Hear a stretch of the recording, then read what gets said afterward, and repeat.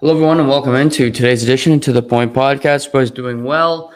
Following the start of the Stanley Cup playoffs last night, 4 interesting games that we're going to touch on all of them today. Touch on some NBA as well, get into some baseball, hopefully, and I also got a college football rant that I have to get out that's just been bothering me all day. So I got to get to that at some point throughout the program. Seamus Fillmore should be joining me in about 30 to 45 minutes. So we'll touch on his Leafs winning game one last night. I'm sure he's got a few thoughts. I'm sure he's very excited. Over under on FanDuel of Seamus wearing a jersey, I would say it's a high chance that he's going to come with a Toronto Maple Leafs jersey today. So anybody want to put those live odds? Maybe our friends at FanDuel can do that. But if you were listening to the show yesterday, I told you about a little prop that if I thought the Leafs would win last night, I thought Matthews would score because I was paying plus 300 on FanDuel. And what happens? The Leafs win. Matthews scores 2 goals. Only needed 1. He scores an extra one. So if you would have bet that last night, plus the Braves, Max Fried yesterday against the New York Metropolitans, would have been a good day for you because you would have made a little chunk of change last night. Would have been a good start to your Tuesday. But we'll get into the betting side of things as we go throughout the show. Kind of if I see any games, I like the different parlays. Again, betting on individual game is less intriguing for me. I like finding different ways around it. Like I said, I like to bet on golf tournaments, top fives, different things of that nature. Guys to score a goal. Those are that's the action that gets my attention. So we'll see. We'll see what happens tonight, but we'll get into that later throughout the show. Like I said, I won't be on the air tomorrow or Thursday. I hope to be on the air Friday. If I can't get on Friday, I'm going to be a surprise podcast on Sunday because now the old man wanted to come along for the trip to Boston, so he's going to come along with me. So I don't know if I'll be able to podcast that. If I had the room to myself, I would be able to. We'll see what happens on that front. But if not, Sunday I will be podcasting if I cannot get to the show on Friday because there'll just be so many games, so much to get into, and I want to touch on all of it. But that'll be Sunday depending on how things go later in the week. Let's start with hockey, although I do want to start college football because there's a rant that I will get to, but we'll do that later. We'll do it at the end of the show. So Stanley Cup playoffs began last night. Interesting, of course. Some great games. I know the main focus for everybody was Toronto, Tampa Bay. And oddly enough, the first 3 games of the Stanley Cup playoffs weren't that interesting. They were both all kind of blowout games, weren't that close. But there are storylines from all three of them, and then the close game in Edmonton where we saw them choke away a potential game to go to overtime or see what happened there. But watching last night, and you watch every team that won, whether it be Boston, whether it be LA, whether it be St. Louis, Toronto had the most impressive win of the night. And some of it has to do with the opponent, for sure. They defeated the 2-time reigning defending Stanley Cup champions in the Tampa Bay Lightning. But also, it wasn't just a win where you squeak one out in overtime on a goal that was a fluke. It was a game where the Toronto Maple Leafs dominated from start to finish. It was a game where the Toronto Maple Leafs set the tone of the game. They set the tenor, and it never really left. It was Toronto's game. They had control, and they never left their foot off the accelerator. It was dominance like I've never seen this Toronto team play in a playoff game. It was they were first on pucks. They had more intensity than Tampa Bay. They had more speed, aggression, and They scored on the power play last night, although I don't think their power play was all that impressive. What was the most impressive thing for me was, of course, you kill off a 5-minute major. That's impressive in and of itself. But to get a shorthanded goal after the fact that Tampa didn't get a high-quality scoring chance, the fact that Tampa couldn't get comfortable last night. You forced Nikita Kucherov to take a stupid penalty, which I said yesterday he's prone to do.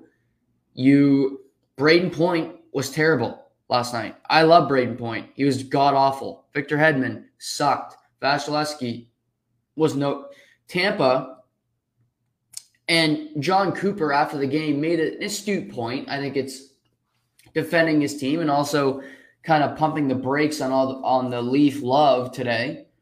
He said, did Toronto have to play that good to win last night? I think that's a fair point.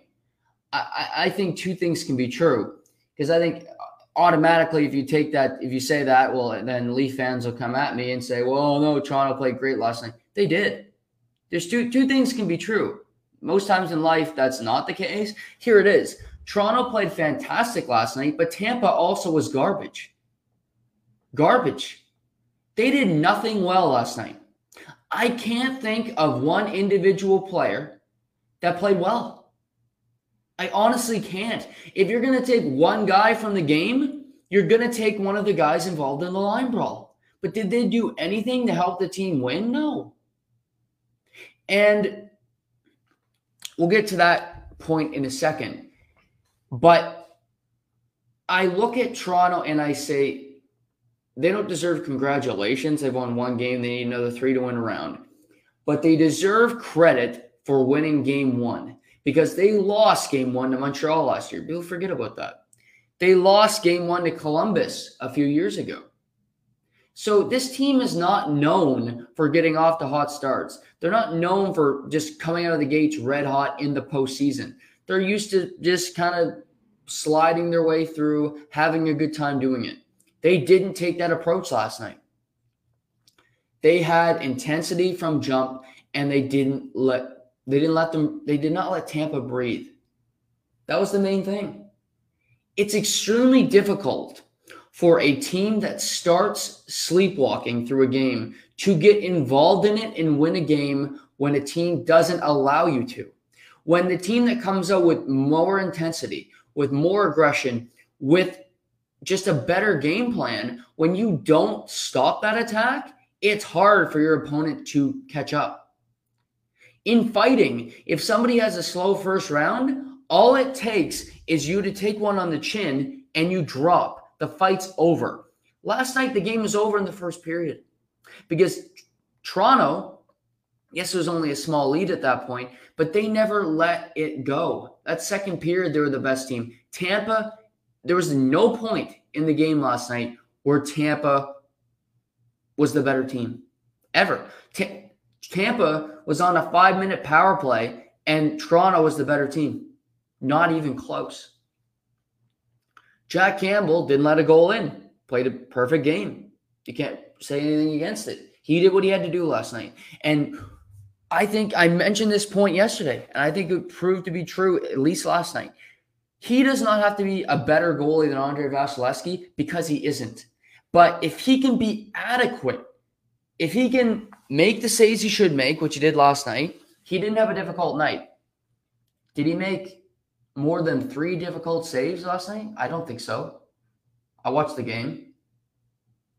If it was a difficult save in the third period, I'll quite honest, I didn't watch that much of the third period because Minnesota and St. Louis was starting and it was 5-0. So, and is it really a difficult save when you have a 5-goal cushion? But my point is, when he had to make saves, he did. He's not better than Vasilevsky. He never will be. But he was adequate. He made the saves. Toronto's defense plays good in front of him, finally. I think Maple Leafs fans have been asking for an adequate defense for years. It never came. It's finally here. And this is the thing. When Matthews and Martin are playing that way, he can beat anybody. They brought what they had all season during the regular season. They were elite players. And the question will remain until they win a playoff series, until they demonstrate that they can. Can you win those big games? They check one off. They got one win. That you need 4 to move on. They are closer than Tampa, and that's all you can look at this. Now, Toronto dominated. Great game plan. First on pucks. They were intense. They were fast. I thought the way the game was officiated was more like a regular season game, which benefits Toronto, in my opinion, despite some of the penalties last night. I thought the officiating was pretty terrible, both sides. I don't think half of the penalties are calls that you make in the playoffs. But if they want to start calling it like it is the regular season, which I think every sport, the whistle changes. I hear this complaint from people on Twitter that why isn't the game officiated like it is in the regular season? Watch basketball. It isn't. NBA regular season and playoffs, it's not officiated the same. In the NFL, it's not officiated the same. This is not just a hockey thing. This happens in every sport. Yeah, I think a lot of hockey people, apparently they don't watch other sports because the game, it's officiated differently. It just is. It's more physical when you get into the playoffs. You get more wiggle room. So that's just one thing that I noticed that jumped off the screen to me was that it just didn't make a whole lot. There was a lot of whistles last night in every game where I'm like, that's a penalty. Oof. But great, like I said, great win. You couldn't have played a better game. This has to continue. This isn't where you play one great game and you get to live on those morals for the rest of your life. One win is one win. You need 4 to win a playoff series. You got 1 out of 4. Check. You are ahead of Tampa. But to think that Tampa's done, to think that you scared the Tampa Bay Lightning, I think you're an idiot, quite frank. I think you're crazy to think that. I don't think Tampa shook one bit. Tampa is not like, I think if the Florida Panthers lost to Washington tonight, which we'll talk about, I think they'd be worried because they're a team that has no playoff pedigree. I think that fan base would have a right to worry because that team has no history of winning. You get down in a series, you have no track record of winning a series, of having the fortitude, the wherewithal, the strength, the mental, what have you, to get back in a series. You haven't demonstrated that. So I think that is a fair scare. The Tampa Bay Lightning have been down in series. They've been pushed to the brink. They are not shook one bit. And for Toronto, Game 2 has to be as close to Game 1 as it can be. You're not going to play as good as you did in Game 1. They might still play great. They won't play as good as they did last night. This just doesn't happen. Like I said, I don't believe in game-to-game momentum.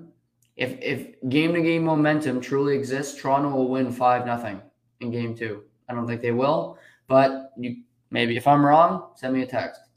But you got to expect a couple things. You got to expect a bigger pushback from the Tampa Bay Lightning superstars because they were terrible last night. You got to expect the goaltender, who is the best in the world, to be better. In his last 2 postseasons following a loss, Andrei Vasilevsky is 14-0. He has a .966 save percentage and 5 shutouts. All those stats, you can define that as domination, Holmes. That's what that is. It takes a special player to rebound from a loss and to be that damn good. So you're looking at that in the face. But for Toronto, try to go up 2-0 in the series. Win Game 2, control home ice. I mean, that's all you can do. Play as good of a game in Game 2 as you can. Because as invisible as Tampa was last night, maybe they are tired. We don't know. We're not in that building every day. I'm not those individual players. I don't know how they're feeling. All I can base on is what I saw last night, and they were god awful. So maybe they are tired. Maybe they are winded. Use the momentum. Well, I'm not going to use the word momentum because I hate it, because I don't believe in it. Use the spunk. Use the energy. There you go. That you have because you've been golfing a lot while this team has been playing to fuel you. Use the criticism. Use whatever you have to win. It doesn't matter. You've been doubted forever. Prove people wrong. I mean, this is so true. I mean, if you slay the Giant, who knows what can happen from there? Maybe you can get to a Stanley Cup final. Maybe that's all it needed for this team to get over that hump and get there. But we have a long way to go to that, because one game is one game. That's all it is. Nothing more, nothing less. You played a fantastic game one. There's a chance Kyle Clifford might not be available, so Jason Spezza might draw in. I thought that was a fair call, by the way. I agreed that was a 5-minute major.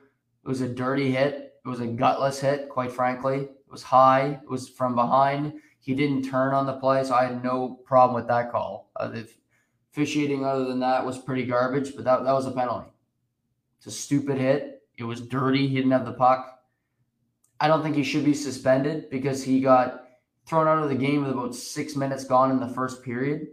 So he basically missed an entire game. That's time served, if you ask me. Missing an entire playoff game is like missing 5 regular season games. That's my chart for me and how you'd want to divvy that up. But I know he's got a phone hearing today with the Department of Player Safety and George Peros. And if I do get the news, we'll talk about it here on the podcast. But I don't think he should be suspended more. And if he's not, I'd play him again. Because Clifford, and I'm one of these people, I think Clifford is more valuable in the lineup than Jason Spezza is. I've watched Jason Spezza over the last month. The guy is done. I love Jason Spezza. He's going to be a Hall of Famer. He's had a fantastic career. Fantastic career. No shame in it. I think he's played over 1,300 games. The guy's a warrior, and he's given a lot to Toronto over the last couple of years. No doubt about it. But just because you're a veteran, just because you've been in the league a long time, just because you're a good guy, Jason Spezza, doesn't mean you get to play. Joe Thornton is not going to play in Florida. Joe Thornton might be the most beloved hockey player that's ever laced them up. He doesn't play in Florida because he's not as good as the other options. Clifford is better right now than Spezza to me. He's faster. His skating just straight line. He's a faster player. And I just, if I'm going to have a fourth line, I want to have some physicality down there, and Clifford does bring that. Now, you got to hope that he can reel that in, but Simmons and Spezza on the same line would scare the hell out of me. Because is Tampa's fourth line that great? No, with Perry and Maroon and Pierre-Edouard Bellemare. But compared to Spezza and Simmons, they're fucking Usain Bolt. Those two players are not fast. I don't want both of them on the same line together. And if Clifford comes out, that's the way it's going to look. Because Bunting, it's unclear Bunting will be available for game 2. Kerfoot played good last night with the top guys on the top line. But so he can fit in there. He's had a good couple of postseasons here for Toronto over the last couple of years. But that's how I'd attack it. I'd keep Clifford in the lineup and talk to him and hope to reel him in a little bit. You want him to stay physical, but don't throw a dirty hit that you know you're going to get tossed out of the game for. There's no argument to not get tossed out of that game last night if you're Sheldon Keefe. It's pretty simple. Dirty hit. It's not happening. Get out of here. So that's how I see that. But I talked about the game and go through it all. And then we get to To quote Cosmo Kramer, the brouhaha at the end of the game with Patrick Maroon and Simmons and all those players that got involved at the end.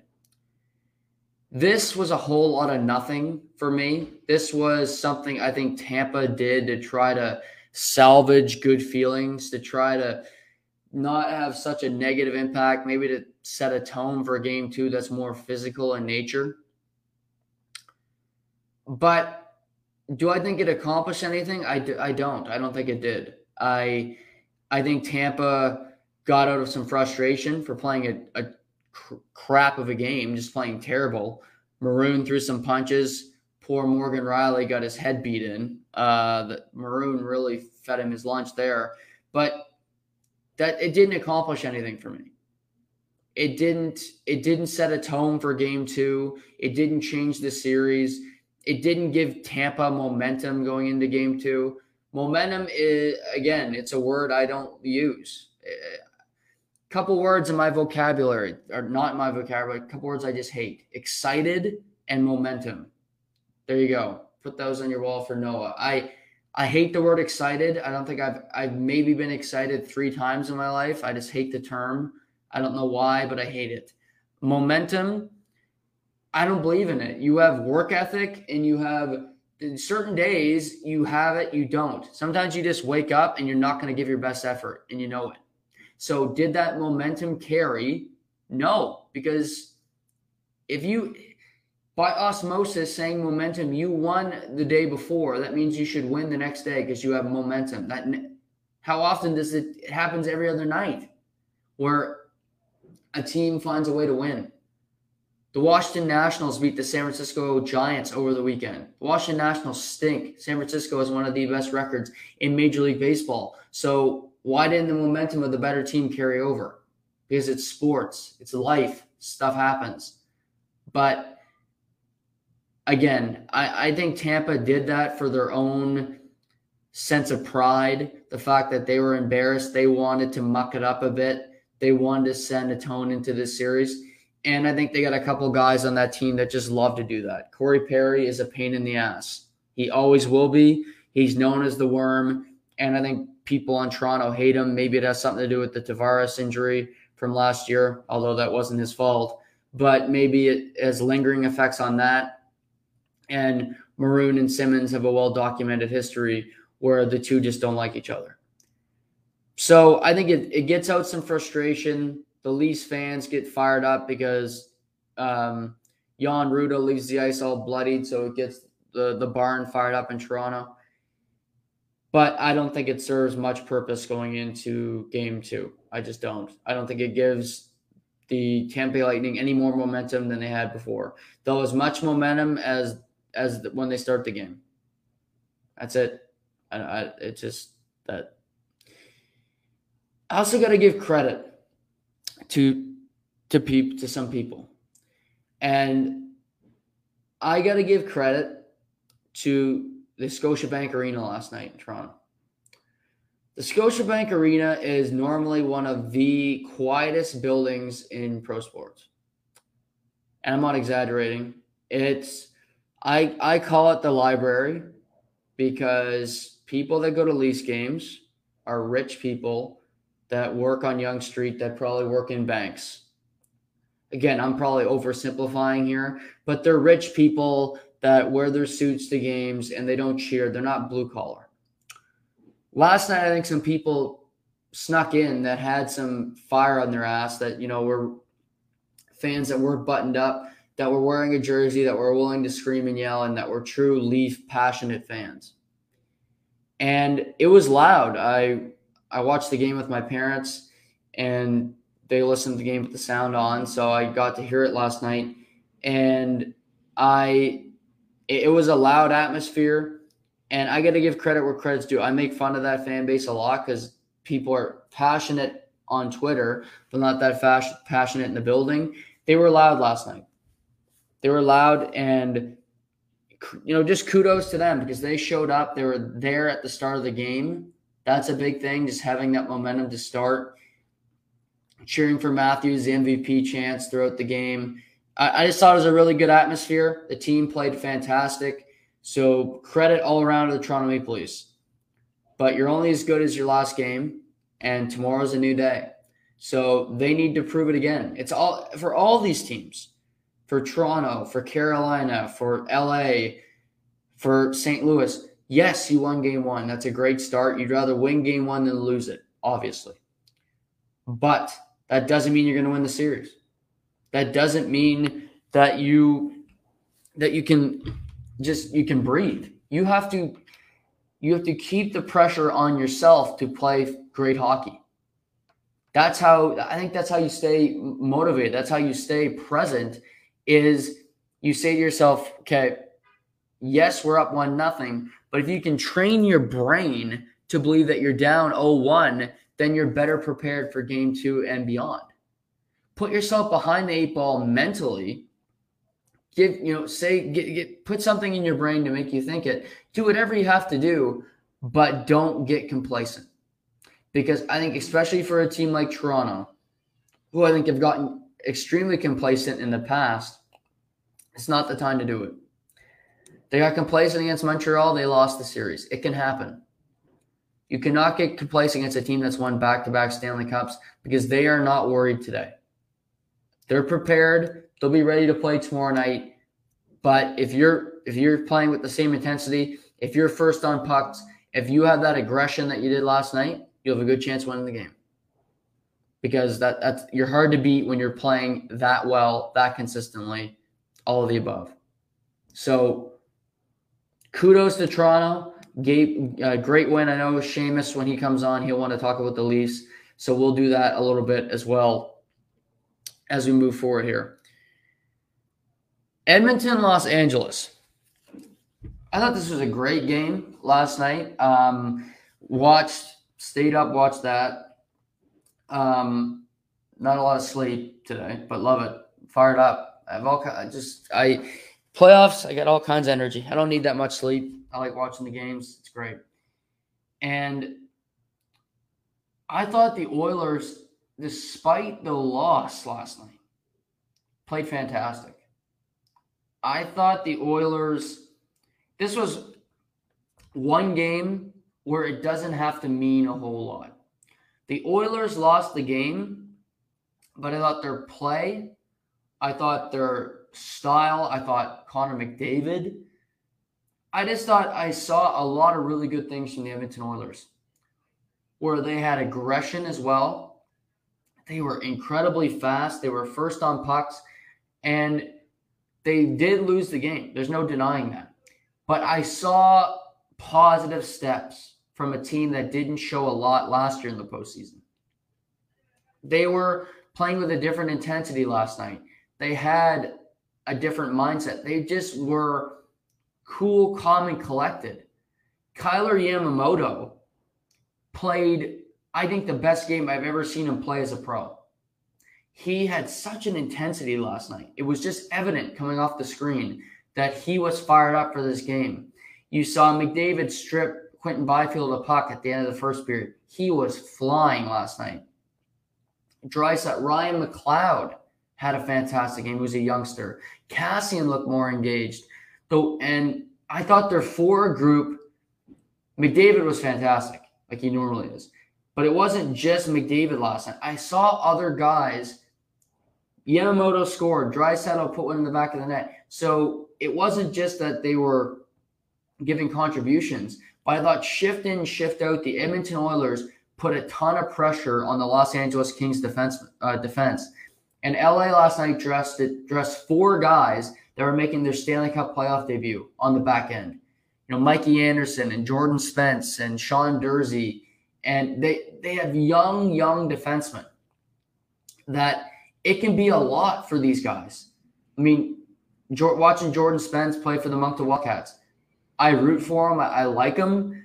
He looked nervous last night, and for good reason. And he got stuck on the ice a few times with McDavid, where it's not a fair fight, because McDavid is just at a different skill level than him, and especially with experience in the NHL, he knows what he's doing right now.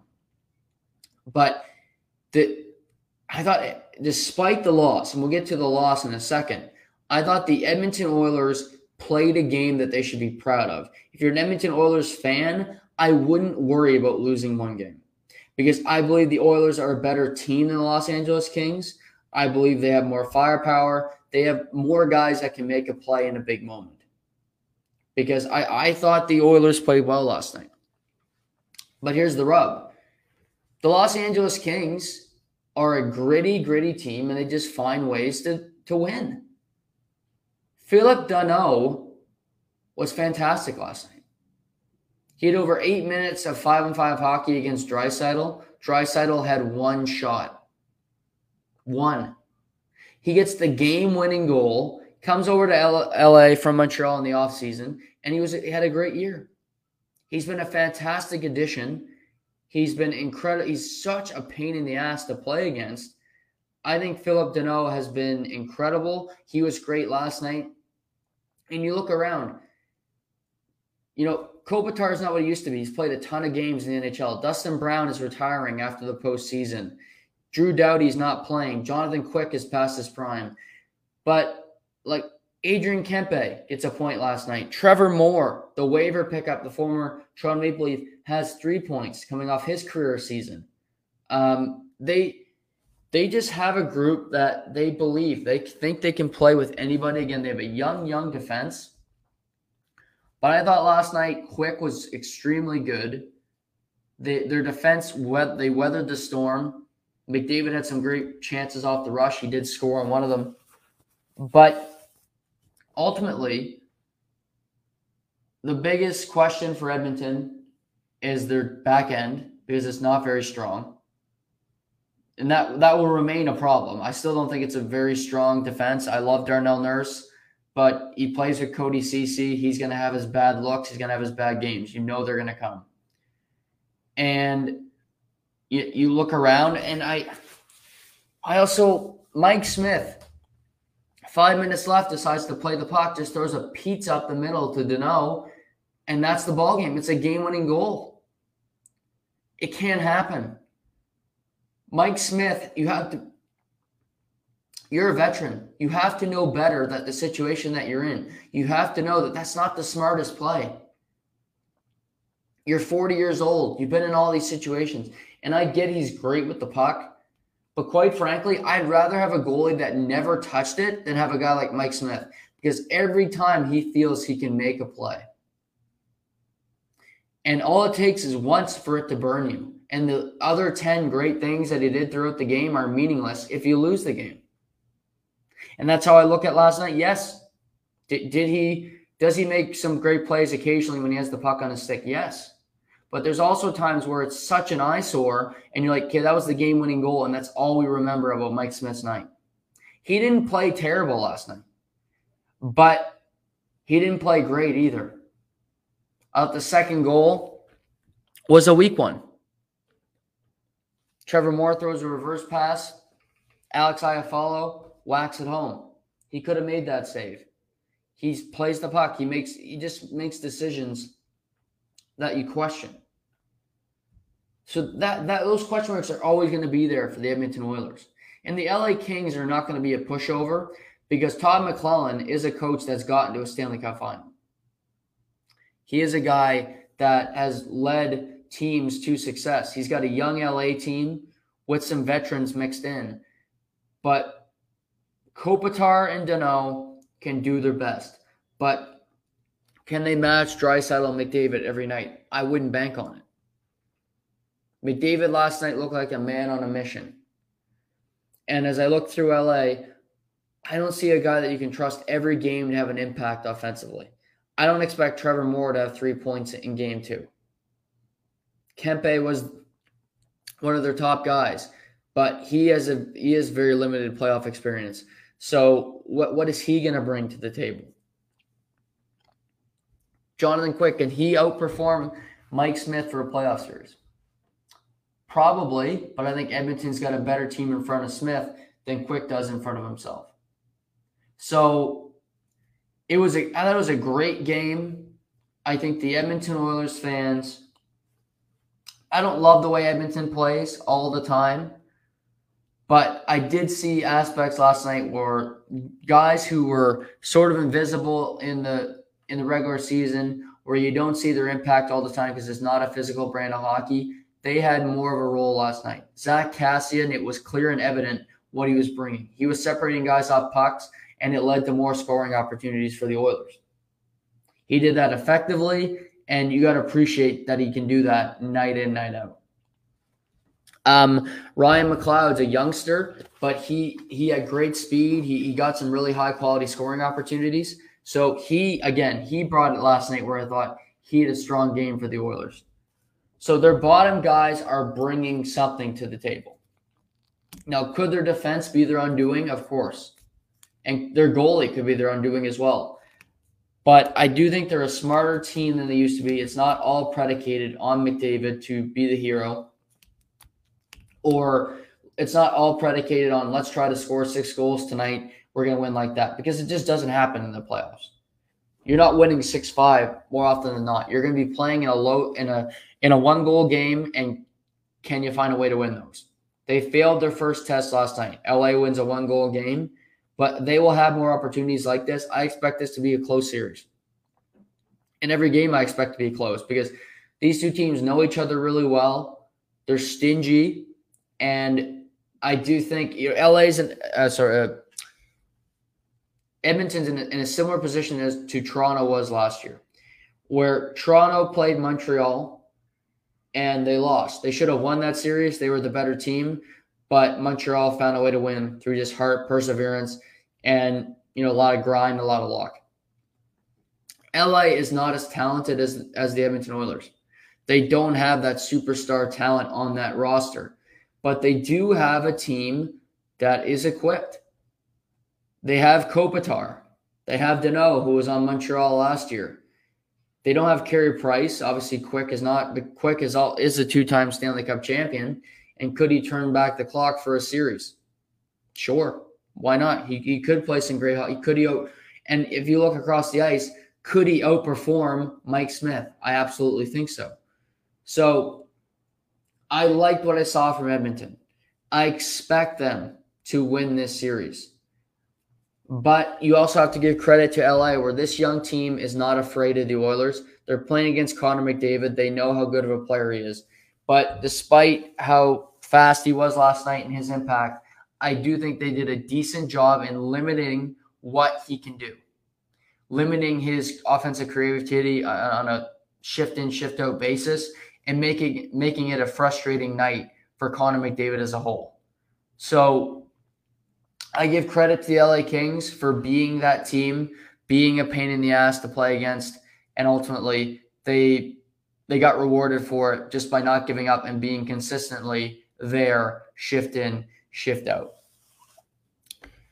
St. Louis went into Minnesota. They beat them 4-0 last night. One of two road, St. Louis and LA were the two road teams to win last night.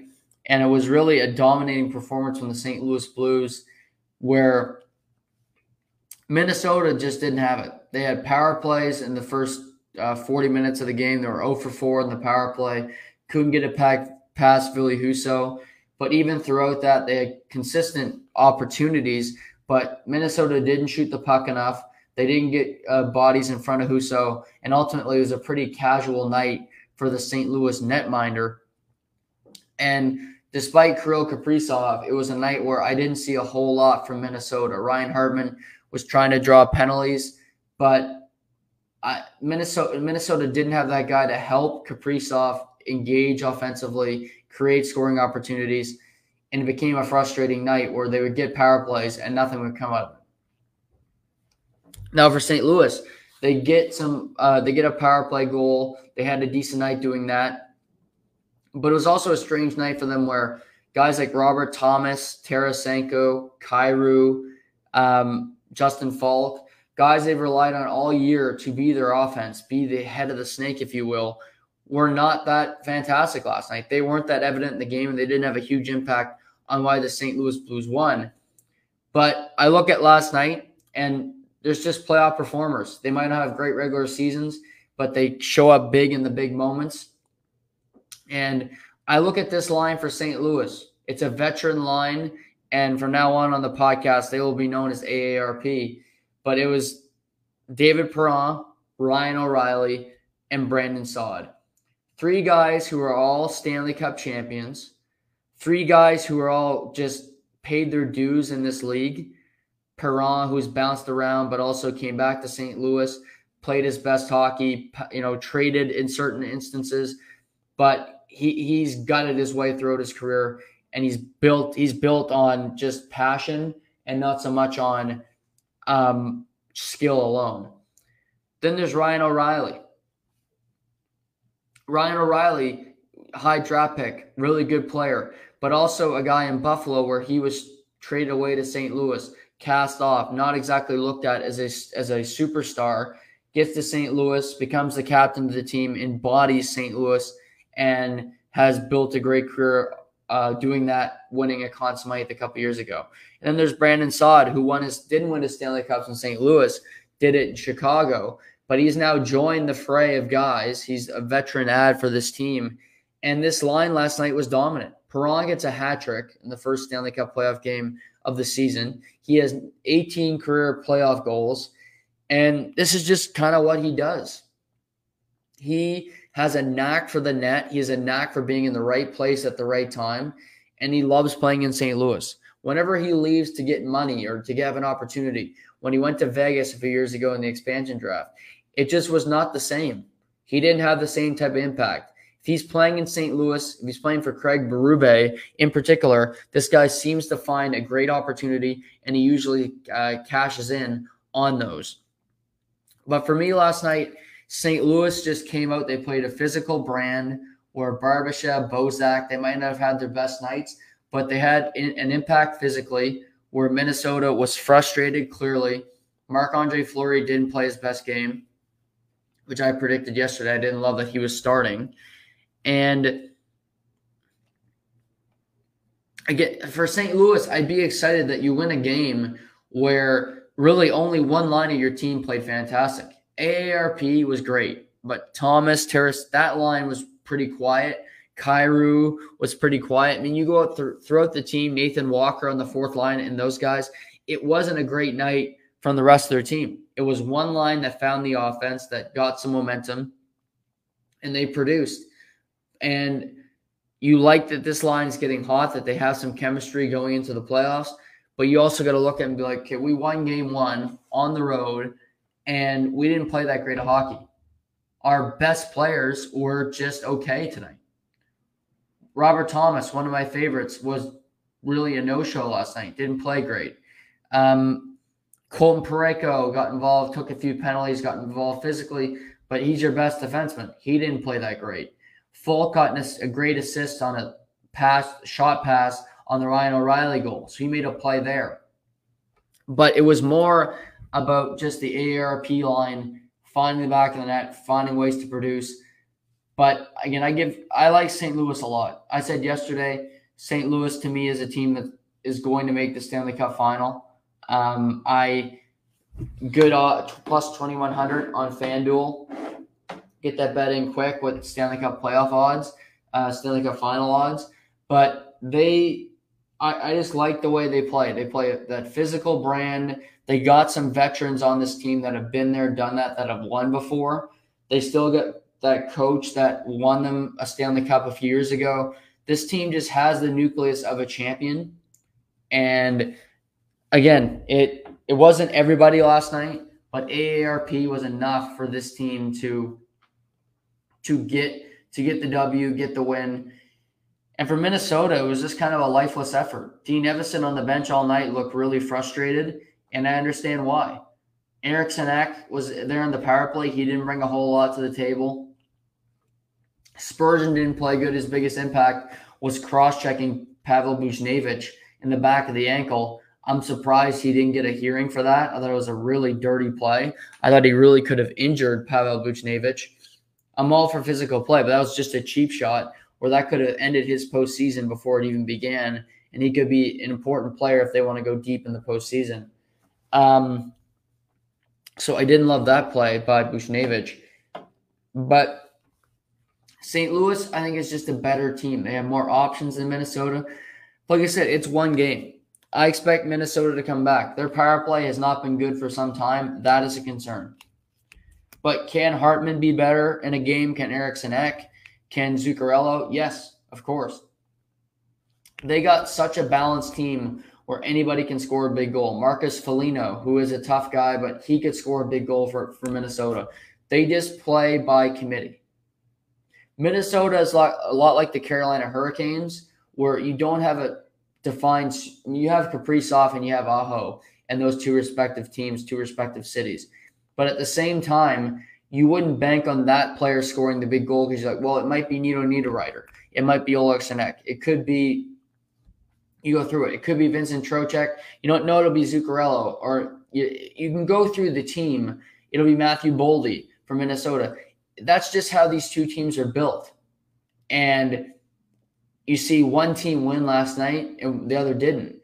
And I would say a big reason for that is Carolina had a crap start against Boston, as did Minnesota. But the goaltender kept them in it. The goaltender made some big saves for Carolina. Antti Raanta, his first career playoff start, where Frederik Andersen was not able to go last night, but it didn't matter because despite the shots being 12-1 after the first 8.5 minutes of the first period, the game remained scoreless. Antti Raanta made some big saves, and after half the game was over, it looked like it was all Boston, but yet the game was scoreless, and that's all that matters. Yes, Boston was the better team. Yes, Bergeron was an effective guy last night. I thought McAvoy played great. And you got some great opportunities. But Antti Raanta made the saves. The defense for Carolina helped them out. Slavin had a few blocks early in the game. You weathered the storm and you escaped it. So in doing that, you gave yourself and Antti Raanta gave the team a chance to wake up and still have an opportunity to win the game. Vasilevsky didn't do that for Tampa Bay last night, although the team never woke up. I don't think they ever would have. After that, after the 30-minute mark of the game, Carolina really woke up and they said, we're still scoreless here. We played like crap the first 30 minutes. We can win this hockey game. And with Carolina, they're a physical brand. They knock you off pucks. They're very frustrating to play against. And they have so many guys that can just score a big goal in a moment. You look, Stahl could score, Trocheck, Niederreiter, Svechnikov, Aho, Teravainen. They just have so many guys that can find the back of the net in a given game. Trocheck, I think, is a motivated guy. If you don't remember, him and Marchand got into it earlier in the season, and Marchand basically compared him to, a Honda Civic being, a shitty car, while Marchand is a Lexus. Well, all I know is last night is Trocheck scored in the game, Marchand did not, and Brad Marchand has 1 goal in his last 14 games. Boston they don't have the depth. Taylor Hall scored a goal last night. Good for him, but it's 1 goal. You lose the game 5-1. Hall, they need to be better. Charlie Coyle, Craig Smith. Pasternak didn't have a great impact on the game last night. But I look at Boston. They're slow. Their defense was slow last night, other than McAvoy. I thought he played really good. But you need an impact every game from these guys. And I just didn't see that last night. I didn't see a team that had a whole lot of fight. They had fight early, they got down, and they didn't have that will to fight back, to get back in the game. That's concerning to me. I'd be concerned if I was a Bruins fan because I didn't see a whole lot of it last night. See, we got our tan friend in the window here. We're going to bring him in. He's not wearing the jersey I thought he'd be wearing. On FanDuel, I think I said he'd be wearing a Leafs jersey today, so I was wrong. Would have lost that bet. But I'd like to welcome back, nice and red, just beaming through the screen. Morris Shea, good to see you. How are you? Yeah. I definitely got my son in, that's for sure. It's nice that the mic is working right away this time too. I didn't know if I was gonna have any problems with that. No, the trip was good overall. I have no complaints, and yeah, obviously paying for it a little bit with this burnt ass nose I got going on here in my forehead, but yeah, that's the least of my worries right now. Yeah. Do you want to disclose that you got the virus like me? Yeah, might as well just put it out there. Yeah, I got COVID down in Florida. Obviously, had to go to the one state that's probably home to it, but no, I got it. I feel fine now. I didn't feel great the first few days, but hey, that's what it is. And then you kind of battle through it. My girlfriend's going through the worst of it right now, so I'm kind of taking care of her a little bit. But let's get to slip away and talk to you a little bit about one team that's struggling and one team that looks pretty good. Yeah, no, it's not fun. That's for sure. Yeah, how are you feeling? I'm good now. I still got kind of lingering cough that's just comes and goes, but no, it was certainly not fun the last week. But we don't have to go into details, but was it a lot of trips to the room? Oddly, no. Okay, No, well, that's good. no, I didn't get Just that tired. side effect. Okay. Just real intense fatigue, which is frustrating for me because I like to do stuff. But yeah, it was just, but it couldn't do anything. So that was kind of your body telling you to catch up on sleep, Dougie. That could be it, because maybe it knew that it's going to get none over the next like couple months, so it was prepping me in advance. Yeah. We'll get to the team. You said you had two teams that are one's in a great spot, one's in a bad spot. Let's start negative because I like negative. Okay. Celtics. I said last week, if I didn't have COVID, I would have came out and did a hot take, which I am so against, but I was going to do it. And I had it in my notes because I thought it'd be ready to go, but it wasn't. I would have said a week ago today that the Celtics are going to win the NBA title. And because I was riding that wave. I thought they were playing so well, and I loved it. And Giannis just bitch slapped them in game one on Sunday. I mean, it's one game, but how are you feeling about your Celtics playing the Milwaukee Bucks game two tonight? Well, we even talked about it on Sunday afternoon. They played, and you said you thought Celtics in 6, and I said I'm not sure. Like, I'd like to think that, but obviously there's a good reason. And he puts up his second career playoff triple-double last night, which played phenomenal. Or last night, Sunday afternoon, and you just couldn't stop him. And Drew Holiday's a bucket as well. He played phenomenal. He was everywhere. He'd shoot the three, he'd shoot mid range, he'd drive in, and just bully ball people. And it didn't help because Boston was not healthy, and it was clear that they were not healthy. Smart is not. He's banged up. He's on the bike, on the sidelines. He's going back to the room early. It's so clear because of the way he played in the second half of the year that he's not 100%. Because if he did play like that, and overall, if the team could pull it together, I thought they could have won that game.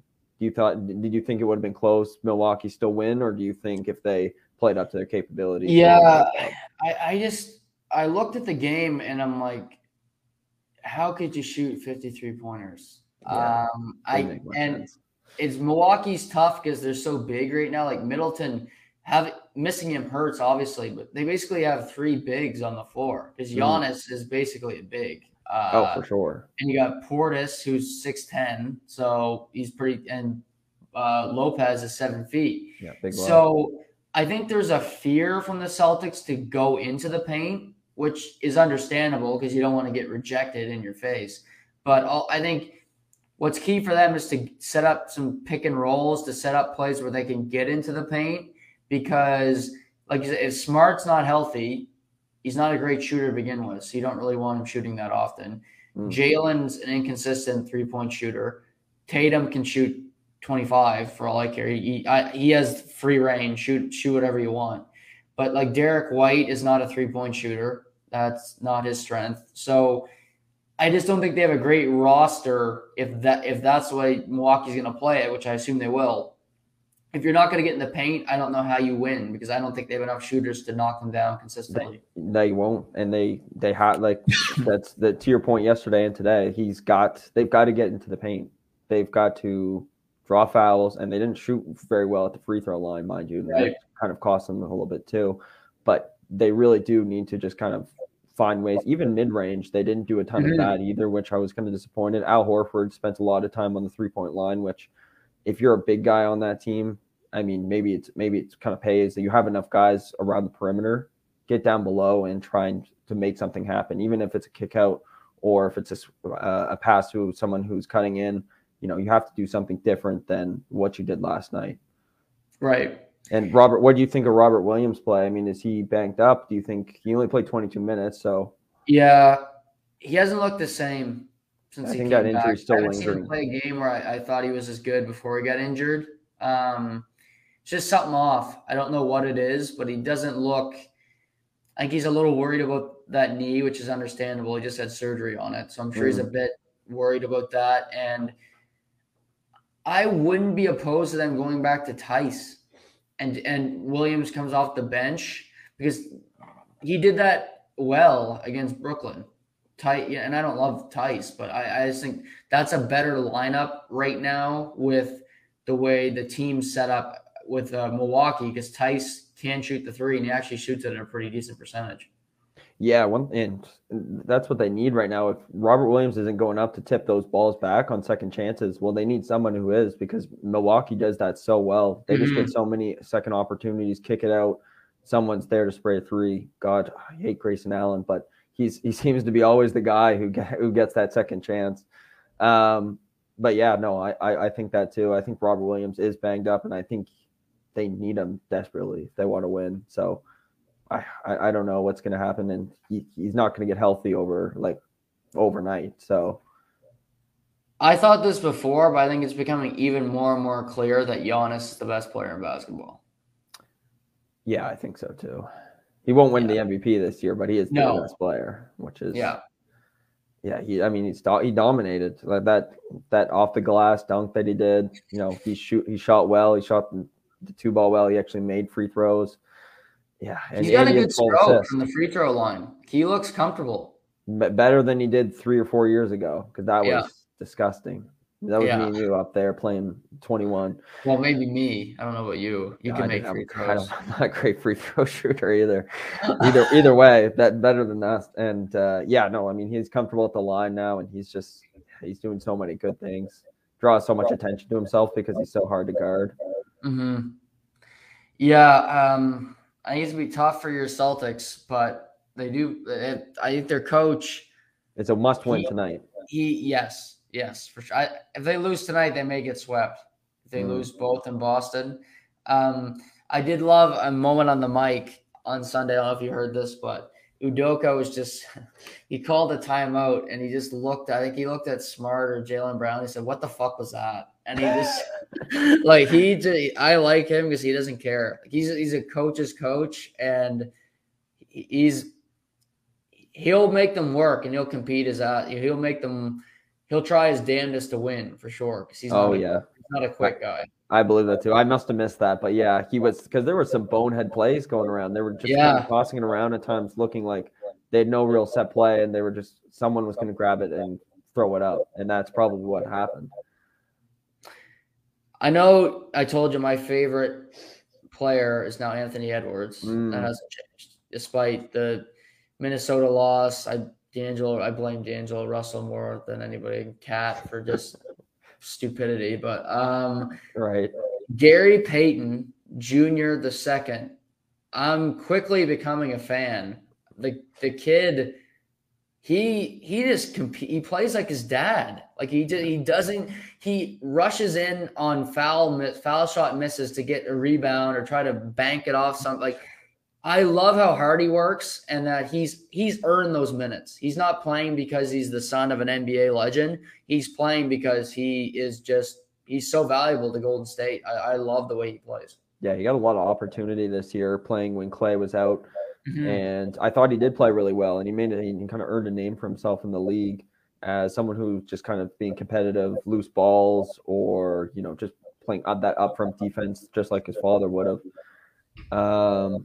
But yeah, no, it was great to see. I think he had a great game. I for some reason I didn't even have it on like channels here. I tried to look for it all night, Sunday night.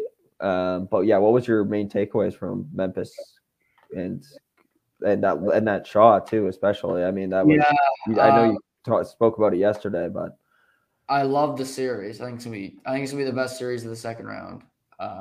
Because both teams are so fun. Like they're just so fun to watch. But like Poole is just scary good. Like he's like Splash Bro 3.0.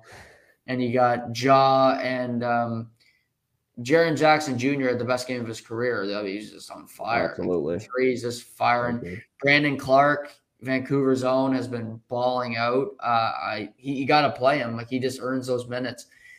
But if I'm the NBA, if I'm the Western Conference, because Phoenix won last night, but it was close because Doncic he's a hell of a player.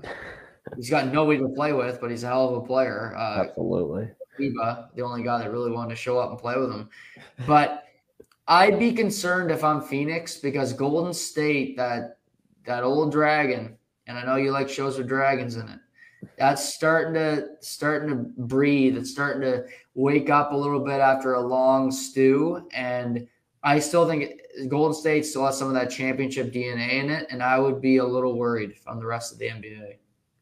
Yeah, they're certainly putting people on notice. If they take out Memphis, I mean, that's like, okay, these guys are going to win, or at least they're going to try pretty damn hard. Yeah, I like I said, I don't know. I don't like Draymond Green. I'm not a big Steph Curry guy either, but I'd be afraid of them. I'd be afraid of them no matter what because they're just clutch and they just have it in their DNA and their makeup. And besides, they don't have a great center. We'll say we've said that multiple times in the last couple pods.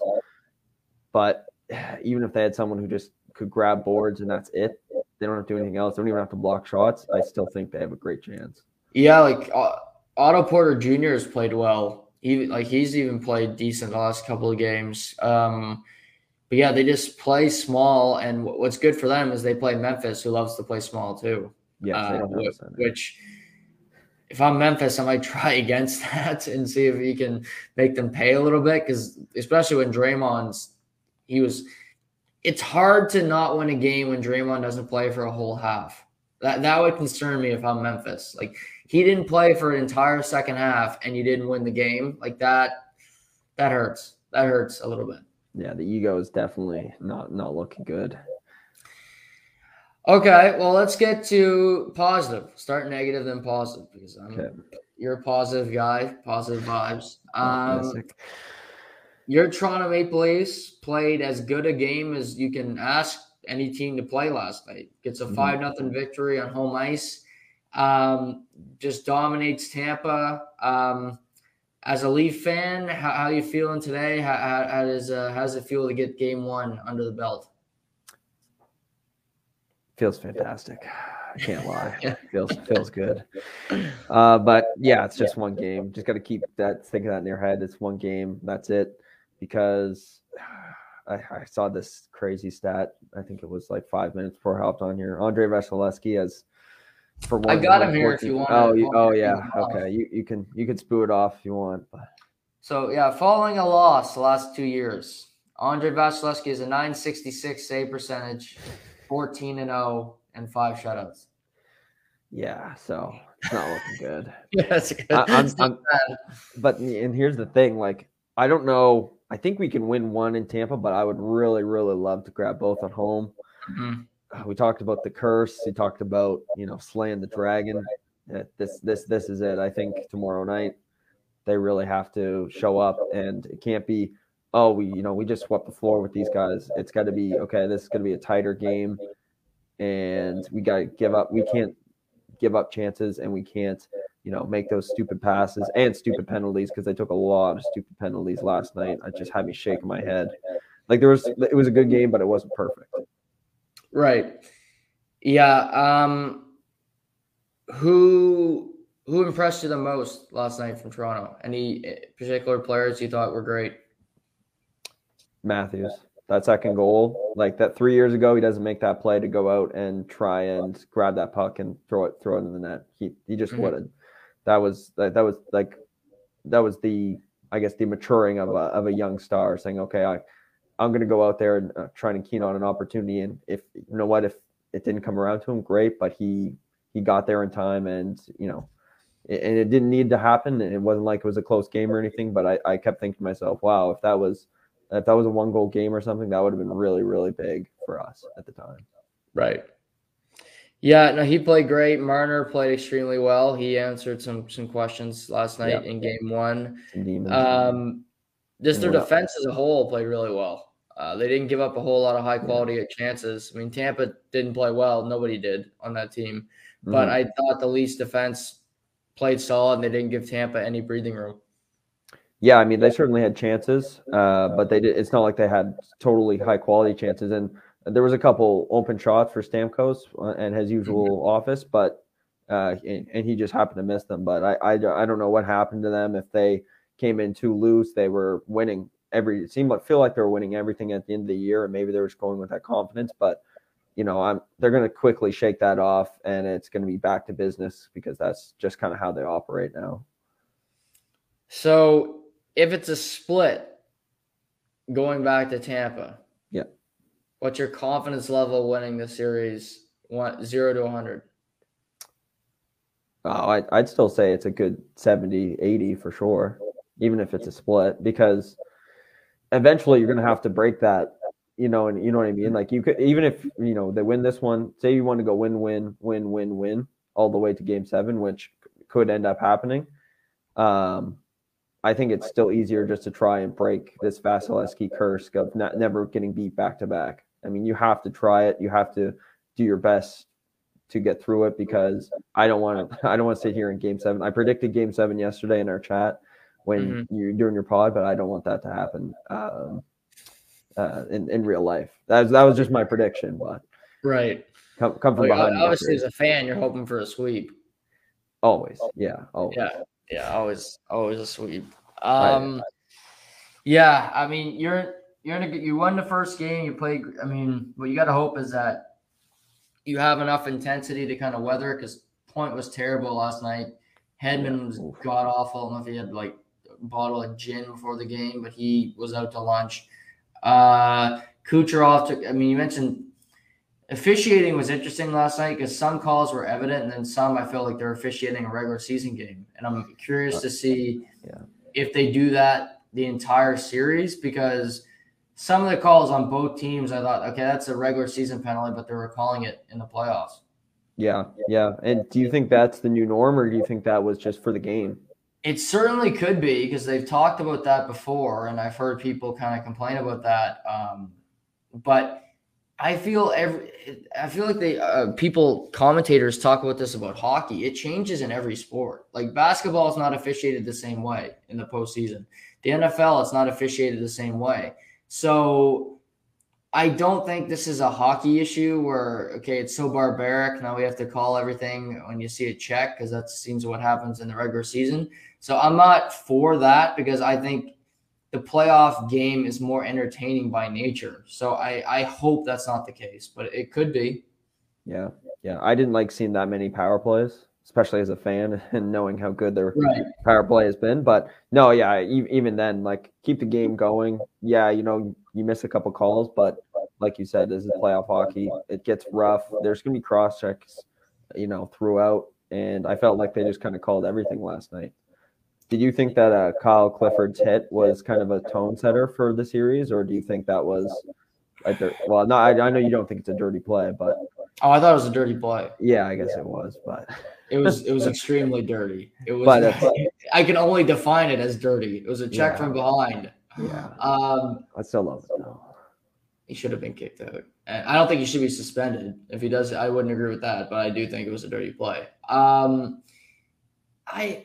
I think it definitely was a momentum builder because they killed it off, and Tampa didn't even get a good opportunity on that power. They couldn't complete a pass. I mean, Toronto was all over them. That was the biggest thing. Toronto just was relentless. They wouldn't let Tampa get control of the game, have any sort of control over the game. So I give them full marks for that because they didn't let Tampa get momentum, have a presence in the game last night. They were just spectators in the game of hockey where they were just present like the rest of us watching while the Leafs were actually playing. But yeah, I don't think Clifford will be suspended. If he is not, I'd put him back in the lineup because I like him in the lineup more than Spezza. I think Spezza's cooked. I don't think his speed has really declined over the last couple months of the season. Like he's not the same guy he was at the beginning. I think his career's over this year, and I'd rather have Clifford. He's a faster, kind of frontline player right now than Jason Spezza. Well, he's certainly a playoff player too, in this atmosphere where it's violent, like it's checking. And if you're Keefe, I don't think you say, "Hey, go upstairs and get the poutine." I think you're putting him back out there because that's what you wanted to see. I think that's what Keefe wants to see. He wants to see some fight in his team, and Simmons will give you the odd, I wouldn't say dirty play, but he'll give you the odd check once in a while. But Clifford's really the enforcer of the team for sure. Yeah. Who do you think's face hurts the most today? Morgan Rielly or Jan Rutta? That's a good question. I'd say probably Jan Rutta. He looked like he ate it pretty bad. Yeah, Rielly ate it pretty good there from Maroon too, though. He was getting pumped for a minute there. Yeah, I guess so. Maroon, yeah, the old jersey. Yeah, he jerseyed him and then he pumped him. I don't know. I guess I'd rather take a punt from Maroon or from Rielly than Maroon. So yeah. Other than the Leaf game last night, what was the most interesting result for you? I'd say probably the Edmonton LA game. I really thought Edmonton would come out with a bang. Clearly, there's some goaltending problems, but that's been known for quite a while. But there's also some defensive problems. Like Darnell Nurse is banged up, and it's pretty evident, in my opinion. Yeah, he's not skating well. Really slow. Yeah, it's unfortunate because he gets hurt the worst possible time. And I hope he can come back and kind of play his way back into shape because it was tough last night because CC had to play above his level, and that was clear, and he is not normally capable of doing that, as you know quite well. Yeah. But I did think Edmonton played good. Like I watched that whole game, and like Yamamoto played great, and McDavid was flying, and you got to give credit to Trevor Moore and LA for battling. But I mean, I think Edmonton wins that game if Mike Smith just stays his ass in his net. I would rather have a goalie that never touched the puck than have a goalie try to do that even once or twice a game because it's going to cost you eventually. And you forget about the 10 good plays and you remember the one that cost you the game. And that's what happened to Mike Smith last night. Yeah. I mean, he just does it too often. I mean, Rowan, my brother, complains about it all the time. And it's true. Like, you see Fleury did it last year in the playoffs. Like, if you want to do it in the regular season, great. Do it in the regular season, tighten up and don't do it in the playoffs because there's no point. That's when it matters. And it's just not needed. And the game's so fast. Like you don't have the time. Like goalies they gotta wind up and and he's fucking 40. He's slow. Like you're slow, Mike Smith. Like that would just frustrate me to no end if I lost a game that way. But your teammates too. Your teammates must be sitting there like what the hell? Like we could have come out here one. Now we have to. Now we know we have to win. What? At least one or two away to win this. Yeah. You lost home ice. You've already lost home ice. You're already behind the 8 ball. Yeah. They're Edmonton and Minnesota both lose at home last night, and Carolina and Tampa controlled. Toronto and Carolina controlled home ice. But yeah, that's a frustrating one for me if I'm at Edmonton because I felt they were the better team last night. Tonight, Aaron Ekblad's back after 20 games for Florida. That's a big ad. I think that's a massive ad for them. If they're going to legitimately go for a Stanley Cup, he needs to be back. He needs to be healthy. Huberdeau is back in. Some big goalie news. No Tristan Jarry tonight for Pittsburgh. Casey DeSmith will get the start. No UC Saros in Nashville. So he's out for the first 2 games at least. Do you give Pittsburgh a chance without Jarry to beat the Rangers? I don't think so. Yeah. I don't. Well, no, I don't think so. I think Igor, for the first game, Igor shuts the door. I'm calling it right here. Shutout first game. And Shutout tonight, FanDuel. Shutout tonight for Igor. And I think New York puts up a 3-piece. 3, maybe 4 goals. Okay. So shutout tonight, Igor, 4-0 New York. What do you think? Do they have any chance? I find it hard to believe because I just he's not. They don't have a great defense, and New York's potent offensively. And if Jarry's gonna miss a bunch of games, I don't love their chances. That's for sure. But I mean, Pittsburgh's actually betting favorite tonight. Put some cash on New York, friends. You've heard it here first. To the point. Yeah, but yeah, that's some interesting lines. Let's go over a few of you tonight. How about anytime goal scorer Chris Kreider plus 138? I like that. You got Love that. You got Pittsburgh getting shut out, so they're not scoring a goal. So I'm not even gonna ask about them. Zibanejad plus 205 for a goal. Yeah. Yeah, maybe. Okay, I could see that. Yeah, I just there's some.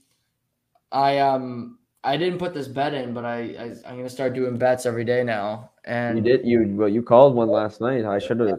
I couldn't make it to the. I couldn't make it to the store because I had the vid. But I just gotta download the FanDuel app. I do. Apparently. Yeah, set up an account. Don't gotta get to the store. Right before puck drop, in-game betting, they do it all. FanDuel. But yeah, more dangerous series. Dallas with Calgary or Rangers with New York? You mean Rangers to upset New York? Or no, Rangers to upset Pittsburgh to upset New York.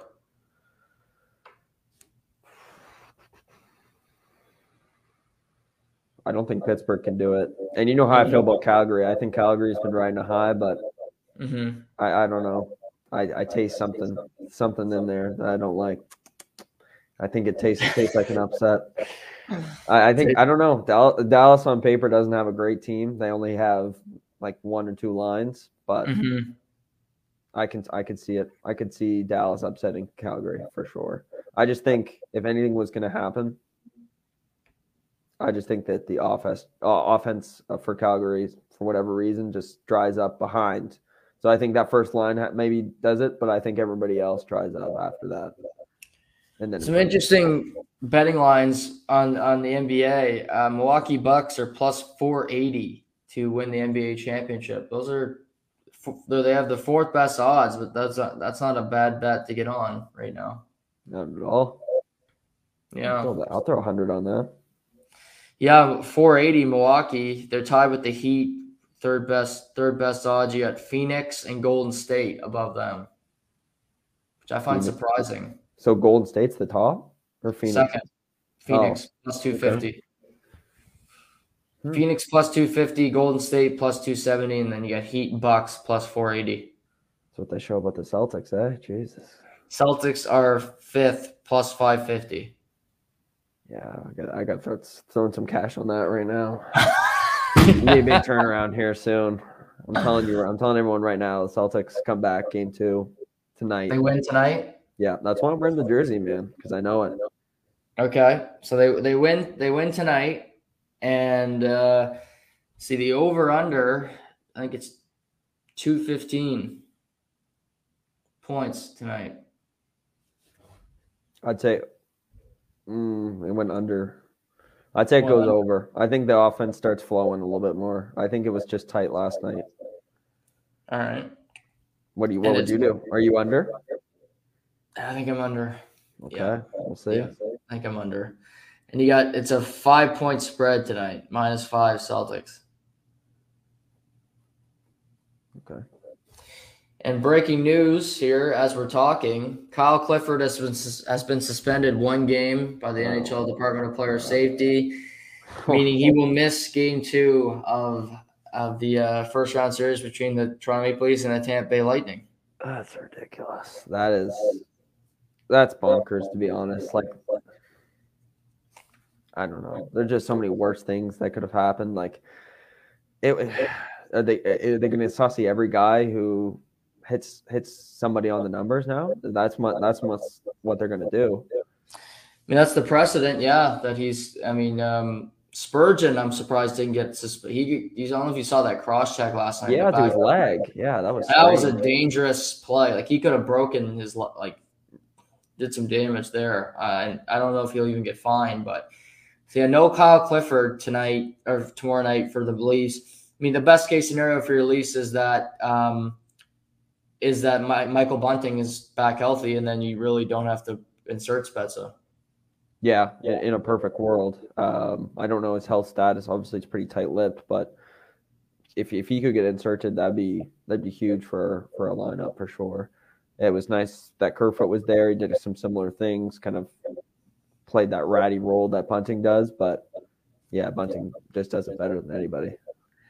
So I know you'll be watching the Celtics tonight, but if you're flipping between stations and you're watching a hockey game, you can only watch one tonight. Which one are you watching? Between the Colorado and Florida games? So I'll read them off to you, tonight's games, and you can tell me which one. If you had to only watch one tonight, which would it be? So we got New York, Pittsburgh tonight. We got Washington in Florida, Nashville, Colorado, or Dallas, Calgary.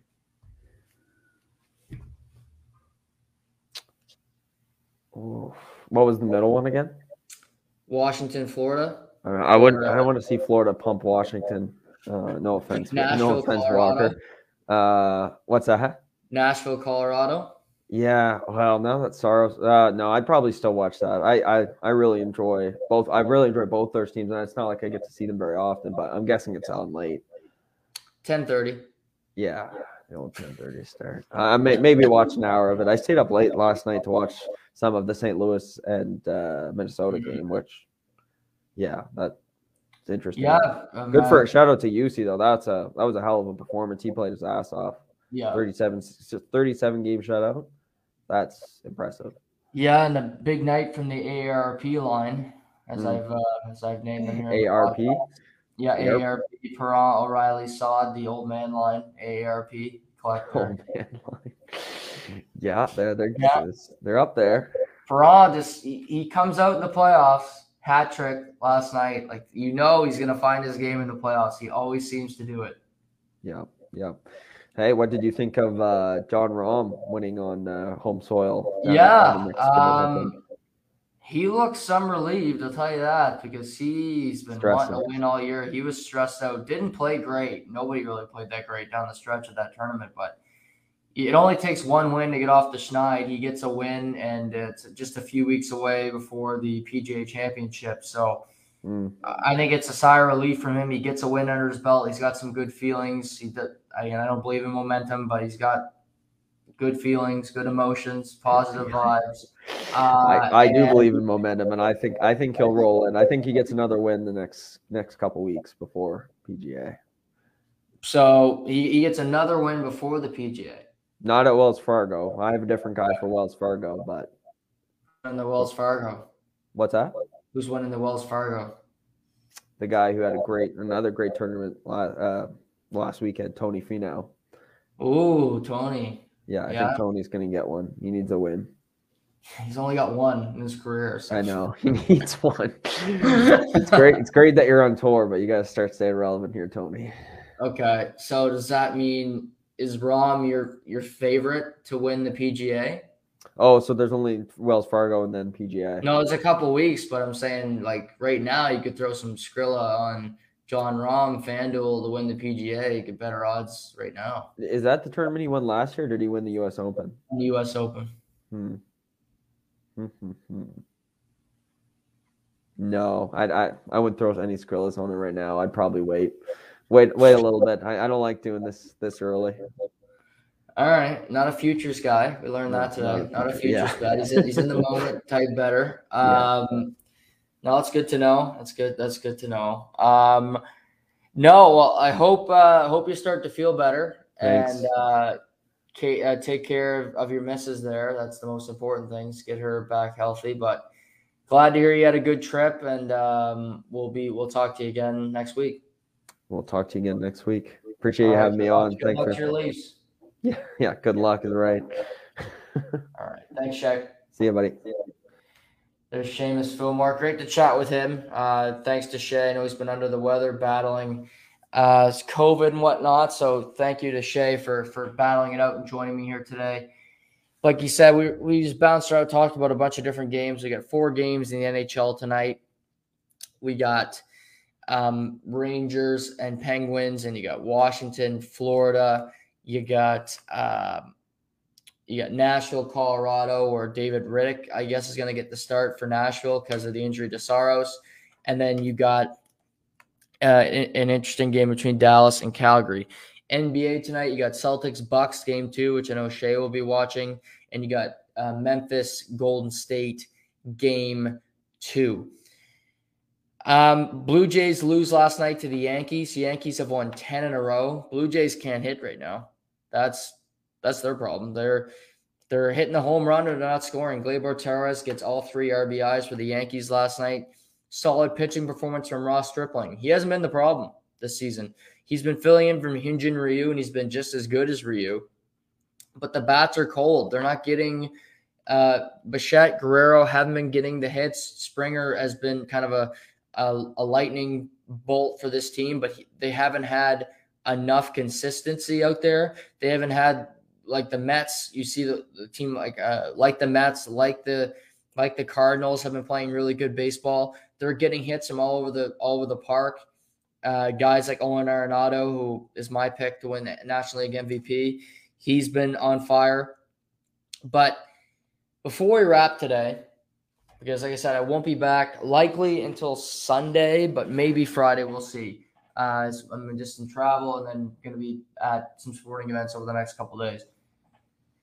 College football is the second most popular sport in North America. It is more popular than the NBA. It is more popular than Major League Baseball. It is more popular than the National Hockey League.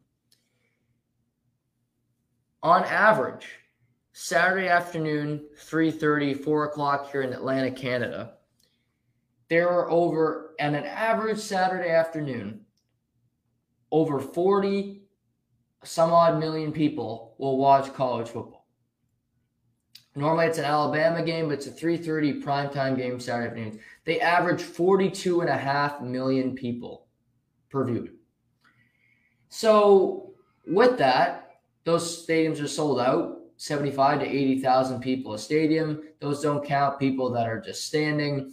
College football is a massive business. It is a massive entity, and it rakes in lots of money. And through all this, schools have benefited, administrative directors, teachers, different programs, coaches. And in college football, we've seen now more than ever, coaches are leaving. Brian Kelly left Notre Dame to go to LSU to get over $10 million a season. Lincoln Riley left Oklahoma to go to USC. Sure, might have been the good weather, might have been the promise of a private jet, might also have been the promise of getting close to, I believe, $12 million a year in salary. So coaches who are under contract and yet they negotiate with other schools have been basically in a transfer portal, if you will, where they can leave a contract where they are under contract making a salary, go to another school where they get increased salary despite being under contract. And we're fine with that because why not? It's good content, including me. But what does anger me what does piss me off is the fact that players who are entering the transfer portal, leaving schools because they are offered more money from name, image, and likeness deals and are getting criticized for doing it, that is what is angering me. Jalen Addison won the Fred Biletnikoff Award last year for best receiver in college football. Played at the University of Pitt. Played with Kenny Pickett, who just went in the first round of the NFL draft. They had a connection. They had a fantastic season together. Jalen Addison is probably looking at it saying, I have to play another year, because you have to play 3 years of college football, eligibility to get to the NFL. It's just a rule. He doesn't want to sit out, but he has to play another year. He could redshirt, but he's not going to. Wants to play another year, but Kenny Pickett just left Pitt. Right now, he would be a top 10 pick.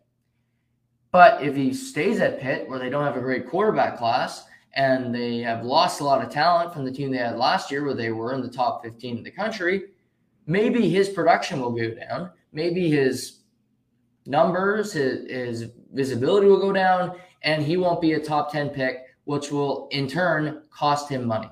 So what is he looking to do? Transfer, because you can, and he might want to go play, let's see, at USC, where he could play with Caleb Williams, who is one of the best quarterbacks in the nation. Makes sense to me, right? I'd rather play with a better quarterback, go to a new system, 77 degrees in USC in December. Sound good? I'd probably sign up for it, but maybe I'm some schlub who wants to stay in Pitt where you freeze your ass off. But that's not the biggest thing. So they're criticizing the transfer portal, college football pundits, different people, because, well, players are just leaving all the time. This whole season, everybody's leaving. Well, Jalen Addison wants to leave for a football reason. That makes sense. I just illustrated that. Made sense, right? If I'm off my rocker, let me know. But he's also leaving because he got offered $2.5 million to go to USC in name, image, and likeness money. Jalen Addison might be a top 10 pick, might have a great NFL career, but he could also blow his leg up this year and never play football again. That could happen. He would still make that name, image, and likeness money and have $2.5 million in the bank. So barring, say there's an injury, he would still have that money. He'd be secure. Isn't that the better story? Isn't the story that should be written, should be told more, is that these college athletes who used to make zero are now making a salary, are now making money, that they now can get some money before they're done school going pro. I don't know why that's not a positive story. I don't know why we have to focus on, it's not the transfer portal is doing terrible things to college football. Baloney. It's not. This is how it should work. They have the second most popular sport in North America. Why wouldn't they get paid to play it? I don't care if it's collegiate athletics. College football is a money machine. The NFL would die. The NHL would die for college football's system and how players make their money. And also, they would die for their viewership. College football is a massive entity. It has so many viewers. It's massively popular. Players should make as much as they possibly can. This shouldn't be a big debate topic. It's a good thing. If they want to leave their situation because there's more money elsewhere, so be it. You know how you want to change this college football? You'll never do it, but you'll continue to complain. Coaches will, other people will. Pay them. Schools, pay those players a salary. You won't do it because, of course, it's against it. You're paying your college athletes. Well, then don't bitch about the current situation that you have unless you want to change it. If you're in a position in life and you're complaining about it, do something about it. Otherwise, I don't want to hear your complaints. That's it for today. But I'll be back. Hopefully, I'll be back later in the week at some point, possibly Friday. Definitely, I'll be doing a podcast on Sunday to kind of recap the week, tell you about my trip to Boston, things of that nature. But thank you guys for tuning in this week. next week we'll be back to a normal schedule. I promise. I realize it's been a whirlwind the last couple weeks, but we'll be back, and I'll be in touch with all of you throughout my trip to Beantown. But until then, thanks for viewing. Thanks for liking, sharing, all that you do for the podcast. This has been To The Point.